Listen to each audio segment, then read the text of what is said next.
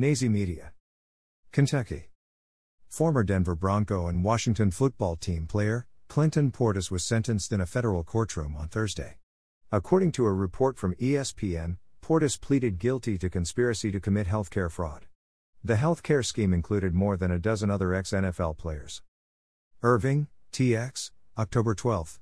Running back Correll Buckhalter, number 28 of the Philadelphia Eagles, runs for a touchdown against the Dallas Cowboys at Texas Stadium on October 12, 2003 in Irving, Texas. The Cowboys defeated the Eagles 23-21. Photo by Ronald Martinez/Getty Images. Portis reportedly pleaded guilty to the charges back in September, after a jury could not agree on a verdict at Portis' criminal trial in U.S. District Court of Kentucky.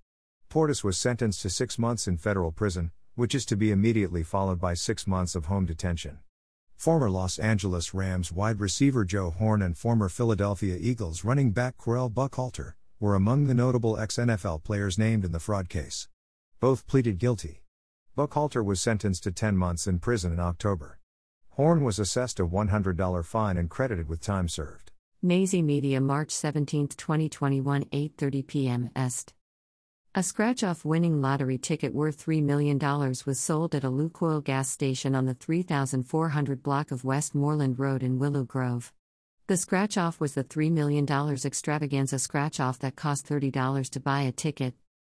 ABC News, at App News, reported, the $3 million winner wasn't the only recent one in this area. A $1 million Millionaire Maker scratch-off was recently sold at the Dunkin' on the 500 block of Doylestown Road in Lansdale.